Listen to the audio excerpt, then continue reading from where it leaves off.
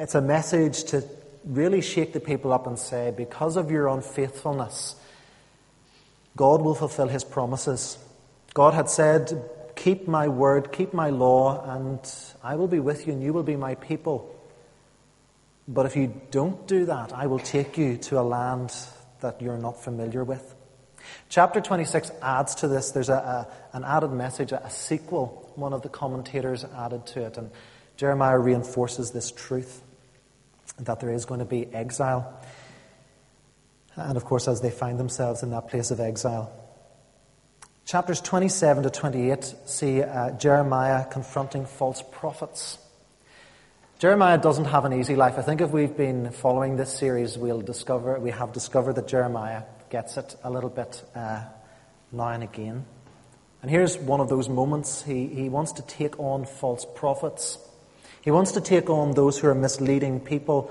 And this evening we'll see in chapter 29 one of the responses to that, one of the challenges to Jeremiah for taking this stand against false prophets. Chapter 29 is a practical letter to the exiles. It's going to tell them straight what God has for them.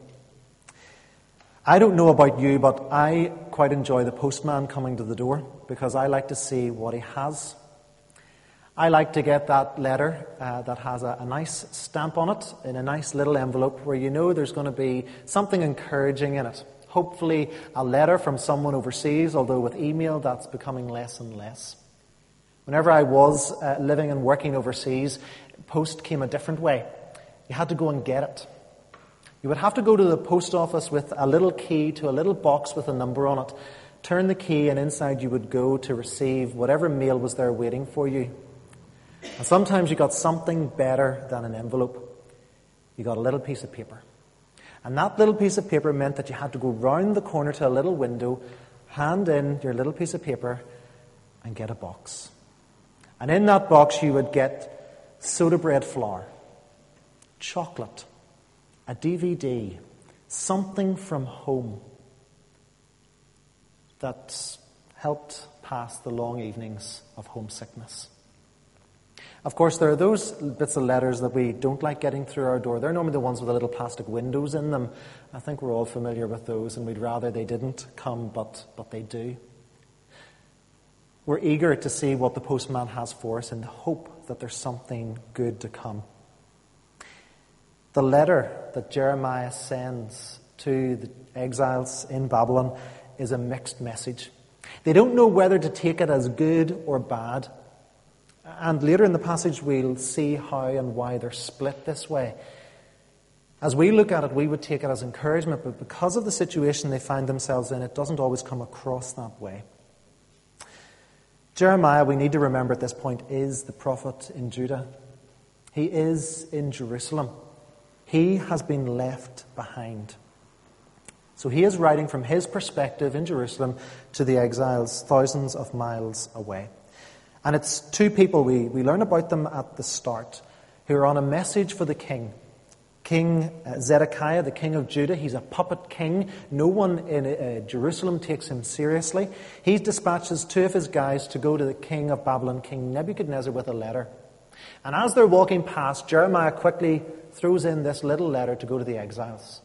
So whether they go to the exiles before Nebuchadnezzar or after they see Nebuchadnezzar, this letter that we find in verses 4 through to 23, this is the letter that Jeremiah sends to the people.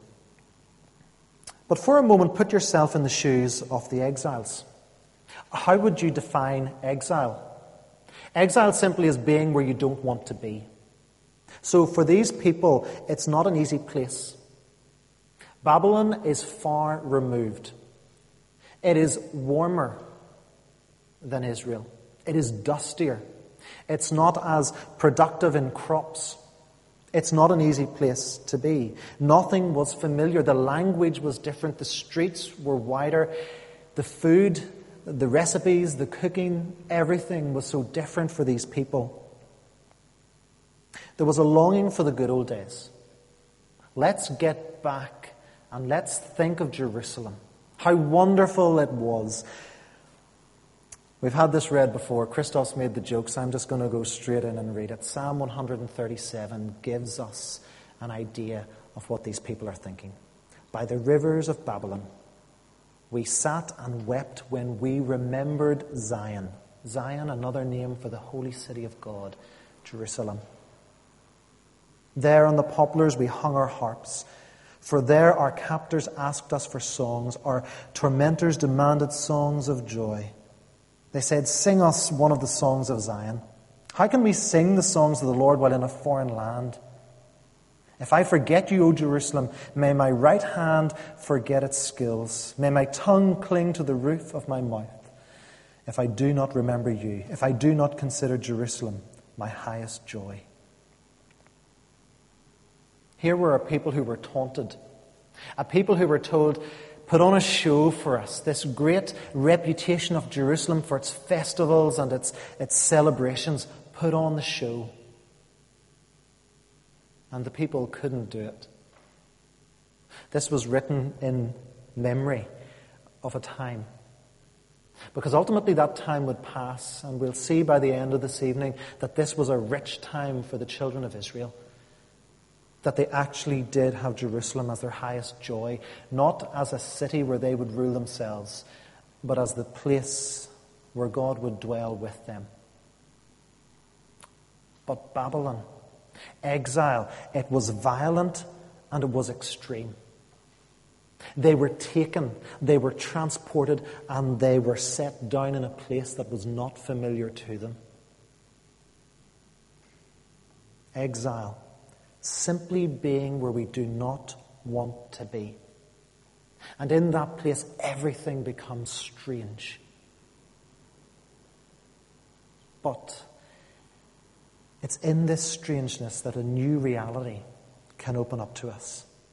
A reality of God. Let's explore how the children of Israel had a true understanding of their God from this one letter in Jeremiah 29. For the children of Israel, it was very clear why the exile had happened. They had been told by prophet after prophet after prophet that if you disobey God, you will go. If you follow him and do what he says, all will be well. But if you don't, you will be sent away. And the problem fundamentally was that the people had given their hearts to other gods. They had decided, no, we don't trust Yahweh. We don't trust the God of our fathers. In fact, we're going to set him to the side. Oh, we'll pick him up again every now and again, dust him off and use him for when we need him. But ultimately, my heart is going to be given to another. And that's what these people had done. They had given their hearts to other gods. In exile, it was the best of Israel's society that had been taken away. It was the leaders. It was the thinkers. It was the artists. It was the musicians. Everyone who could cause a bit of trouble was taken away and put into exile and dispersed in Babylon. So who was left? Well, it was those who could offer nothing to society. Those that if you actually did leave them behind, well, they wouldn't get up to much. We can put our puppet king in and he can control them without us having to worry. One of these ones that was left behind, Jeremiah, proved to be exactly what Babylon didn't want him to be. But the people who had gone into exile, they thought often of those who were left behind as the ones who were blessed. They said, oh, do you remember if we could only get back to Jerusalem? How great it must be for those people who are there. How great it is that they are in the place of God's blessing. They had actually missed the fact that Jerusalem was being punished because of the unfaithfulness of the people. And where the people had gone, they had some religious leaders with them, or certainly as they saw them, religious. The truth, as we learn in chapter 29, is that they weren't religious leaders at all. They were setting themselves up to be the voice of God when God had not given them the authority to do so. They're called Ahab, Zedekiah, and Shemaiah. False prophets, false teachers who were leading the people away. In fact, rather than encouraging people, they were giving a false hope. Their message was the exile's not going to last long. At most, you're going to be in Babylon for 2 years, and then you'll go home. This is what these guys were telling the people. A false hope. And it was these people who stirred that image that the people in Jerusalem had it far better than the people in Babylon. The problem is that false dreams interfere with honest living. The people could never live honestly in Babylon because of a false dream that they had been sold. The people were not settling down. Why would they? Why would they want to build homes? Why would they want to think about marrying and having families? Why would they want to think about tending gardens if it was only going to be for 2 years? Why bother living the way that God had taught them when they could get away for it for a while? Before then, they would have to go back and normal service would resume in Jerusalem. The heart of the people being led by these false teachers was that they were glad for a religious reason to be lazy. They were happy they didn't have to do any of this. And it was justified by their religious leaders. It was great. A religious reason to be lazy. See, instead of the people being a blessing, as God had always wanted his people to be, a blessing to the nations, they were in fact a parasite in the land of Babylon. And so in this context, this group of people who are trying to find the reality of God, the letter comes and we look at verses 4 to 9. There are 4 issues there that Jeremiah says to them. First of all, he says, build houses and make yourselves at home. This is no camping trip. You're not going to be here for a short while and then go. Build your homes and settle down. Start to live in the community. The life that they had at that point, God, through Jeremiah, was saying to them, is as valuable as it once was in Jerusalem and as valuable as it will be when you return to Jerusalem. So don't mess around. Just settle down and get on with living. Build houses and make yourselves at home. The second thing Jeremiah says is put in gardens and eat what grows in the country. He says get to know the rhythms of the season. Get to know when's planting and when is harvesting.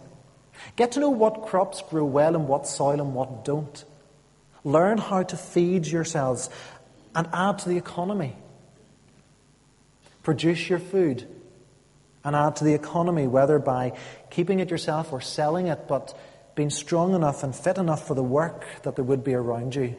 Don't become parasites. To God's people, he is saying in exile, put in gardens and eat what grows in the country. Then he says, marry and have children. The community must grow. There's no pause here on the community life. It must continue and it must grow. So marry and have children. And within that, in these relationships that will form within the community of exiles, but also within this country and this city in Babylon, trust must be deepened. The exiles must not be suspicious, nor must their captors be suspicious of them. Marry and have children. Really set down roots. And finally, make yourselves at home there and work for the country's welfare. Pray for Babylon's well-being. If things go well for Babylon, things will go well for you. We've used this part of this chapter a lot recently in relation to our city in Belfast here, as things have not been so good over the past couple of months. But here God is saying, make yourselves at home and do what is good and best for the peace and the welfare of this city. The word that's used there for peace is shalom.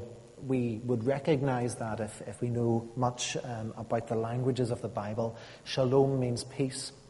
But it also has 2 other meanings. It means welfare and it means completeness. In this passage, peace, welfare, completeness. The people are to be proactive. They're not to sit back and just huddle in their own community. They're to be about the whole of this city, to be proactive in their engagement in Babylonian affairs, to bring this city before God, to pray for it. They are to throw themselves into the place where they currently find themselves. The message that Jeremiah sends, that ultimately God sends to these people, is this: quit sitting around feeling sorry for yourselves. The aim of the person of faith is not to be as comfortable as possible, but to live as deeply and thoroughly as possible. To deal with the reality of life, discover truth, create beauty, act out love. You didn't do it when you were in Jerusalem. Why don't you try doing it here in Babylon? That's Eugene Peterson commenting on the summary of what Jeremiah is saying. Ultimately, we here in 2013 will face exile of some kind. Exile for us may not mean that we are transported to another nation, but exile in our personal life, in work, where work changes for us and we don't feel comfortable where we are, in terms of being in exile, not being where we want to be. In our church life, church changes. Sometimes that can be hard for us as we try and think of how we now live and work in this community of God. Death, separation, the strains of relationships that put us in a place where we do not want to be. Exile on a very personal scale for us. Exile in our society, the change of times. How quickly things are advancing for us, what the expectations now are of us in society. How we work and live in our social groups. What's the key things that people are talking about that make us uncomfortable? Laws that we don't agree with that are being put through parliaments and governments. Being in places where we do not want to be because we would rather be somewhere else. New ways of doing old routines. All forms of exile that we face on a daily basis. The challenge that comes from Jeremiah is that we're sitting around feeling sorry for ourselves. Is that how we respond? Are we going to be like the children of Israel in exile, to just sit around, feel sorry for ourselves? Or, as Jeremiah wants for his people, are we going to live as deeply as possible? Let me read that quote from Eugene Peterson again, but I'll stop before we get into the bit where it talks specifically about Jerusalem. Is God saying this: quit sitting around feeling sorry for yourself? The aim of the person of faith is not to be as comfortable as possible, but to live as deeply and thoroughly as possible.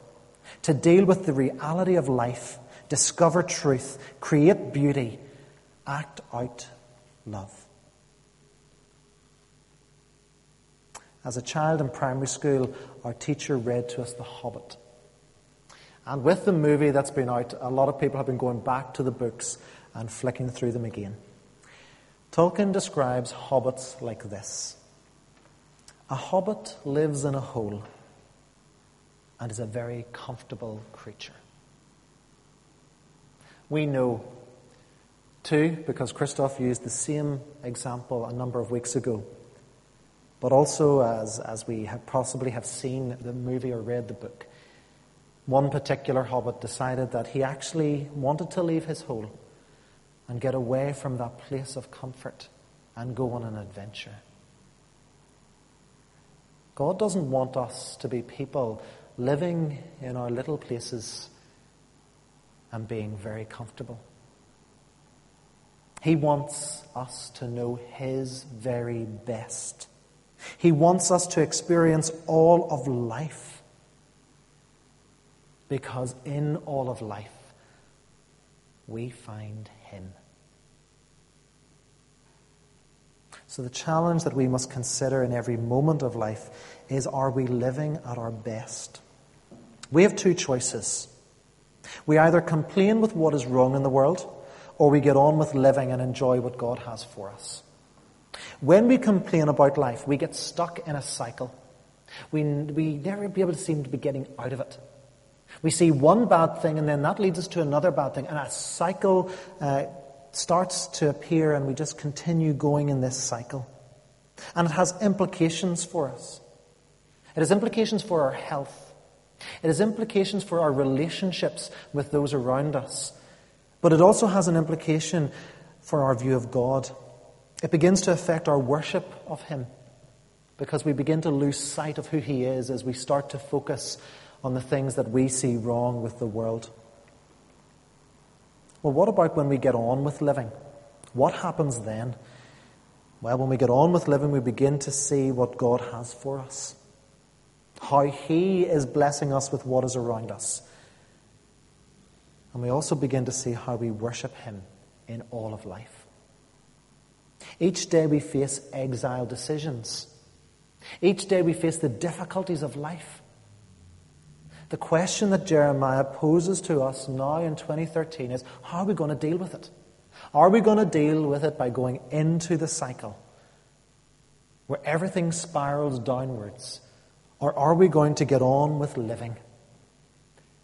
Getting on with living may not be easy, but when we do, we begin to see what God has for us, how He is blessing us, and how we worship Him in all of life. The last part of this letter in Jeremiah 29 is about invitation and promise. God says that He will turn up and care for His people. They're going to face this hardship, but God is going to be there. He's going to turn up because He knows the plans for His people while they are in exile. Ultimately, those plans are for their good and from which they will prosper. Let me take a little aside on this. It's been amazing this week, the number of people who have come up with this passage. It's possibly the best Jeremiah passage that we know and possibly quote. Jeremiah says in verse 11, "For I know the plans I have for you, declares the Lord, plans to prosper you and not to harm you, plans to give you hope and a future." The context of this verse is that this is what God is going to do for His people in exile in Babylon. His plans are to bring them out of exile 70 years later. His plans are that they are going to be a people who are deeper rooted in Him, so that when they return to Jerusalem, they will get their public worship in order, they will get their lives in order, and they will get the city of Jerusalem in order. And that order is going to be God's order. You see, whenever we use this verse, we have to remember that this is what God is saying to His people in exile in Babylon. The truth is, God does know our plans. The truth is, God does want us to prosper. But God's prospering may not be what we think it is.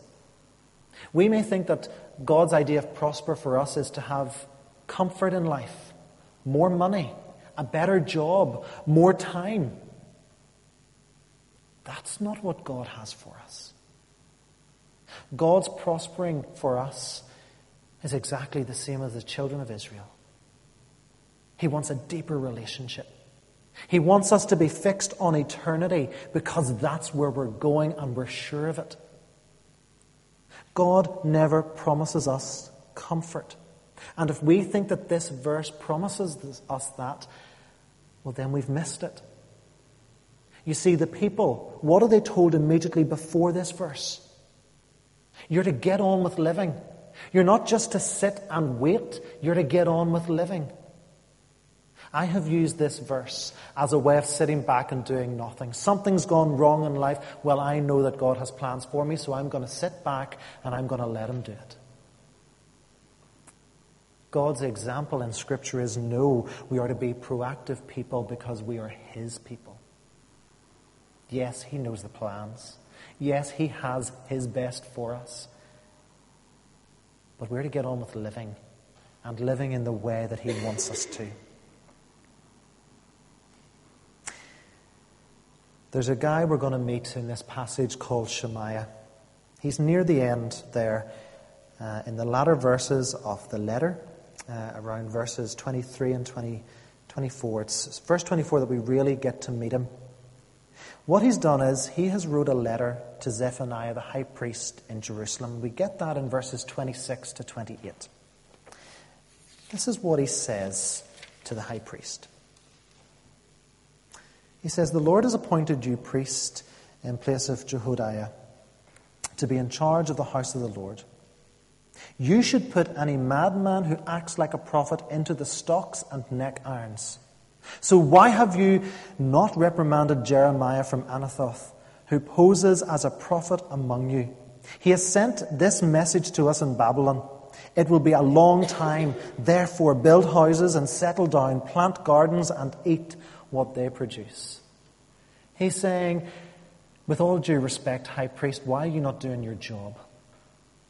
You are letting a madman loose in Jerusalem. Get him in stocks, get his neck in irons, and control him. Because we don't like what he's saying. He's telling us 70 years. But we know better. We know that it's only going to be 2. Get this man under control. See, in this letter, what he's doing is challenging Jeremiah's validity of being a prophet. He says he's posing as a prophet. Make it stop. Get him out of here, because we don't want him upsetting our way of life. And that's exactly what he's doing by telling people to do all this stuff. Turns out that he, in fact, is the false prophet, and Jeremiah goes on to say that he will be punished because of it. So Shemaiah, who wants the comfortable life, who wants the people to have this break from religion and just have a little bit of fun on the side in Babylon before their time back in Jerusalem, Jeremiah writes back and says, "You've got it all wrong, sunshine. You are the false one, and you will be punished because of it." Jeremiah faced the attacks on every side. But Jeremiah kept going. And he kept going because it was the reality of God in his life that he wanted God's people to see as they were in exile. And as it turns out, exile was good for the children of Israel. We don't see it here in verse 29, but I think we need to know it. Because as we go through Jeremiah, and as we will see in the history of the children of Israel, what happened to them in Babylon was for their good. For those 70 years, they had a discovery of God. They renewed their devotion to God. They got the law of Moses, they read it, they transcribed it, they populated it, and they proclaimed it. The people discovered the reality of God. And they couldn't have done it unless they settled down and lived the lives that God had for them where they were. For those 70 years, they had a rich texture of life in Babylon. Sanders, a commentator, described it as the crucible of Israel's faith. It was here that Israel rediscovered its relationship with God. It was here that Israel discovered their place in the salvation history of the world. They learned how to love and serve God. And it turns out that in exile they were preserved. They had fears that they were going to be wiped out, but no, in exile they were preserved. It was those, in fact, in Jerusalem who were being punished for their sins. So as we finish, we must remember that we live in New Testament times. So what can we take from this letter that we're reading in Jeremiah 29 for us today? How do we deal with it? How do we deal whenever we face exile? Maybe you've never thought of these transitions in life as being some sort of exile. After reading this, I'm becoming convinced more and more that, yes, those moments in life where we feel uncomfortable, where we feel that God isn't looking out for our best, those exile moments, how do we deal with them? Are we going to wallow in self-pity, or are we going to live and see what God has for us? Because what does God promise for us? God promises that our good is ultimately eternity. Romans 8, verses 28 to 30. And we know that for those who love God, all things work together for good, for those who are called according to his purpose. For those whom he foreknew, he also predestined to be conformed to the image of his Son, in order that he might be the firstborn among many brothers. And those whom he predestined, he also called. And those whom he called, he also justified. And those whom he justified, he also glorified. You see, this is God's best for us, and this is what he promises. He promises that we will be glorified. Glorification means that we will be with him, perfect, in his kingdom, in eternity. So God's promise is that our good is ultimately eternity. But God says that he's also provided for us. And his provision is in Jesus Christ. Romans 5, verse 17. For if because of one man's trespass death reigned through that one man, much more will those who receive the abundance of grace and the free gift of righteousness reign in life through the one man, Jesus Christ. In this provision, we have a hope for the future so that we can live in today. The letter of Jeremiah. It was received in Babylon by those who wanted to get on with living. And it was rejected by those who had followed false teachers and decided that they weren't going to settle. The letter that this is for us, do we receive it as one that we're expecting an encouraging note from a friend? Or is it one of those wee envelopes with a wee plastic window in it that we don't want to see? We are called as God's people not to live comfortably. We're to quit sitting about, get on with living, because God is in all of life. Let's pray. Our Father, we thank you for what we are learning through Jeremiah. It is a book of its time, written for a group of people. But still, its messages echo to us through the gospel, that we may know its reality for us in these days. Father, help us as we deal with exile in our own lives, how we cope with the things that come at us. Help us to know how it means to live for you.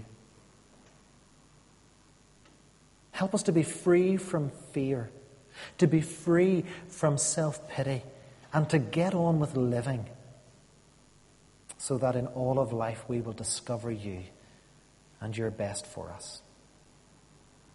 Lord, we see that it's not going to be easy. We naturally want to spiral and see what's wrong with the world. But by your grace, help us to see the future that you have for us in your promises, that Christ is our all in all, and that eternity is your best for us. And we ask it in Jesus' name. Amen.